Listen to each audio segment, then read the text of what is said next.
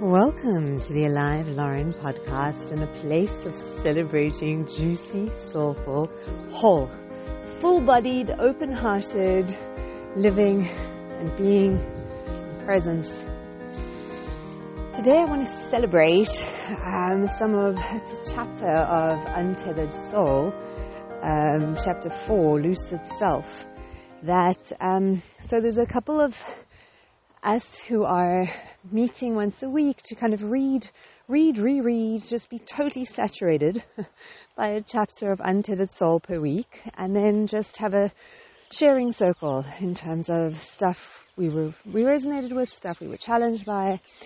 So I just found, doing in community, like I've read the book and reread, listened. I'm much better on audio than reading the physical text. But I kind of wrote off the first few chapters as like, oh God, yeah, I know that stuff. And now doing it in community and going through a chapter a week and listening and re-listening, I don't know how I ever thought to think I've got those first few chapters covered. Oh my Lord.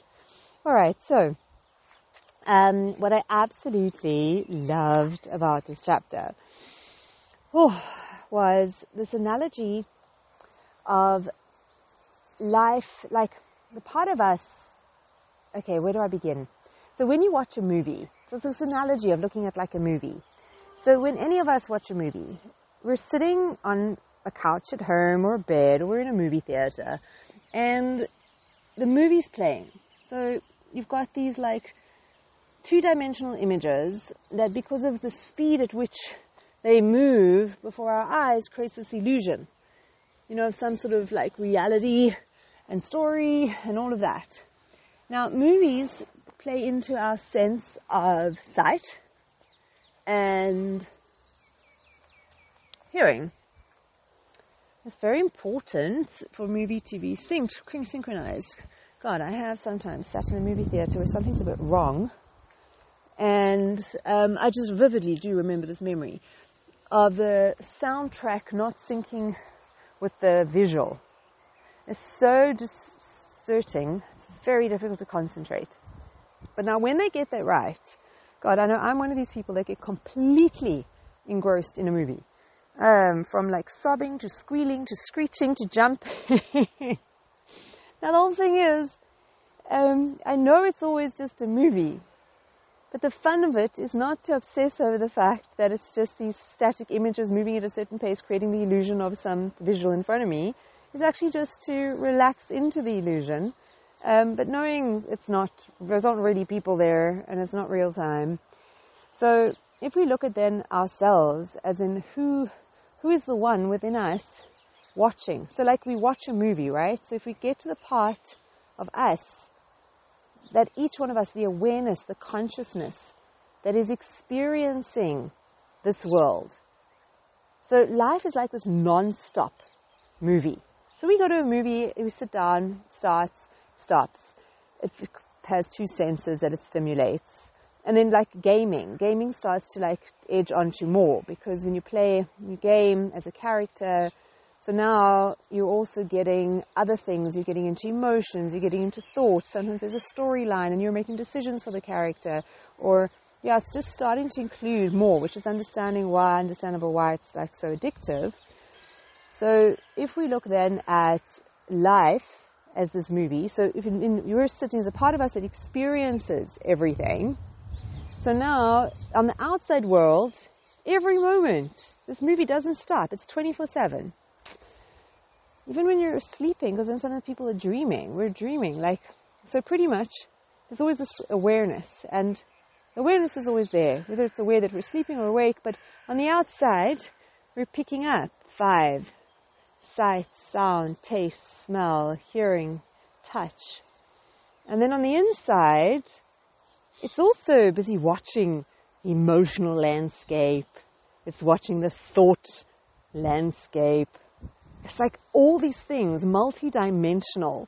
Think about never mind the metaverse. Like life itself is the ultimate metaverse. Now, I know how much I get drawn in on 2 senses. So like, how much more so to get drawn in? Imagine a movie. This is what Mickey was saying. That starts to like incorporate more and more. Where I know there are some in South Africa, like there were ones where they had these chairs that would like jolt and move. Or like if there was a spray of mist, some spray would spray. Or like, yeah, it was just interesting. They started to incorporate more. But imagine a movie that was now incorporating physical sense of touch and movement and smell and taste. And you could actually like plug in and choose a character and experience their thoughts and feelings. And that is what life is. Like, oh my God. So no wonder it's easy to get sucked in. And to always remember and just be reminded. And Mickey has this very cool exercise of just saying hello. Just repeat hello, hello, hello. You become aware. It's not even thinking about, because they're not getting to the thoughts of it, but just the awareness of being aware of saying hello inside our minds. So what I thought was absolutely beautiful was concurrent to this. There was he did a dance with life or dance with life, something like that, talk on, that was uploaded to Temple of the Universe website, which is tou.org. And in the last sort of like 12 minutes, it was so beautiful. Because like now I'm reading chapter 4, which is more around like, getting to this place of constantly just being aware of watching the movie, as opposed to getting sucked into the movie. Because when I'm watching, like I'm watching, I'm not any of my specific emotions, I'm experiencing them. I'm not any of my thoughts, I'm experiencing them. Like just to hold that experiential, that awareness point of view. So along this vein then, what was so divine was like next level, was in the Dance with Life talk, then Mickey was saying that it's not just about like, because if you get to this place where you're always aware and nothing in life really touches you because you're just always holding this witness point. But then there's not really like an enjoyment. He does this whole analogy of like someone who battles to go to like a school dance. And they're really shy and they're really awkward and they work with a coach to help them go. And like after 5 minutes, they run out and they run away and slowly work on this. And one day they're so excited because after like all this time of working, they go up to their coach and say, oh my God, this is so amazing. I can actually come to the dance and I can be at the dance the whole time and I don't have to run away. And then like the coach says, okay, wonderful. Now dance with someone.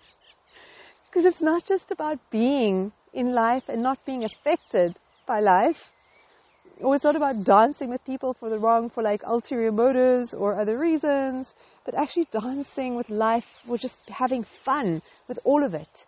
Having fun, like when we watch a movie, my God, some of my favorite movies, they're not all movies that are just upbeat and light. I have favorite movies that have like very difficult, devastating scenes. I have others that are like really thought-provoking or really harsh. I have others that are really like poetic and beautiful, or touch really sensitive subjects.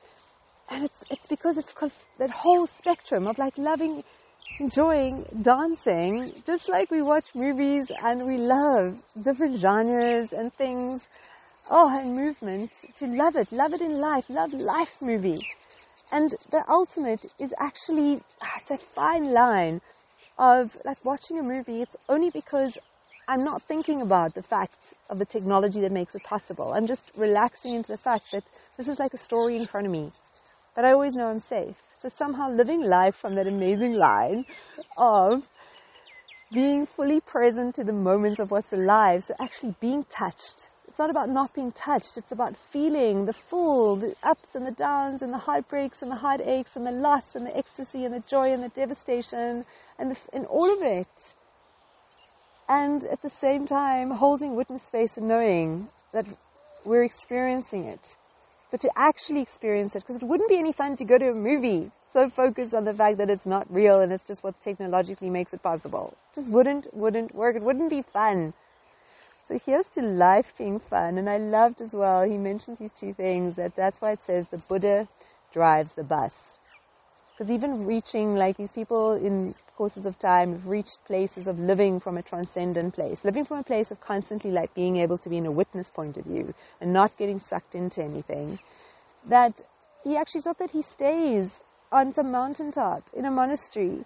The Buddha drives the bus. We've come back down to be around everybody, to be part of life, to be part of everything. And it drives the bus. It's like such a kind of basic profession. It's not the Buddha's president of the country, or the Buddha's the leading sports icon. Like the Buddha drives the bus. Oh my God. It's yeah, wow. Like next level. Like, and the other one was that there's these ox herding series of pictures, which is some sort of like mystical analogy, spiritual analogy to personal growth or developing the witness consciousness. But I don't know too much about it. I just know that he mentions the last picture, which is something about after reaching the state of being able to always hold witness consciousness, that's not where it ends. So the last picture is something in the words that say something like, barefoot, gourd in hand, grinning, he returns to the marketplace. I just like, oh my God, I just got so excited. I can't fully articulate all of this. And it was also like in our group, one of the ladies shared something that was very profound for her. And it wasn't even like she could fully articulate why. And she got a sense like it was something that was brewing and percolating, and some other insights and ahas were moving and coming. And it was amazing because she was so happy to just be with the mystery of it. Oh my Lord. So we are over our 10-minute mark. So precious soul, happy adventuring. And may we play with this idea of life, the movie of all movies, the metaverse of all metaverses. And to walk that line moment to moment of being like drawn in enough to actually just feel deeply and presently, but like to be in the moment of being moved by life itself, participating in life itself, but all the while knowing that we are the one watching. Yeah. Until we meet again.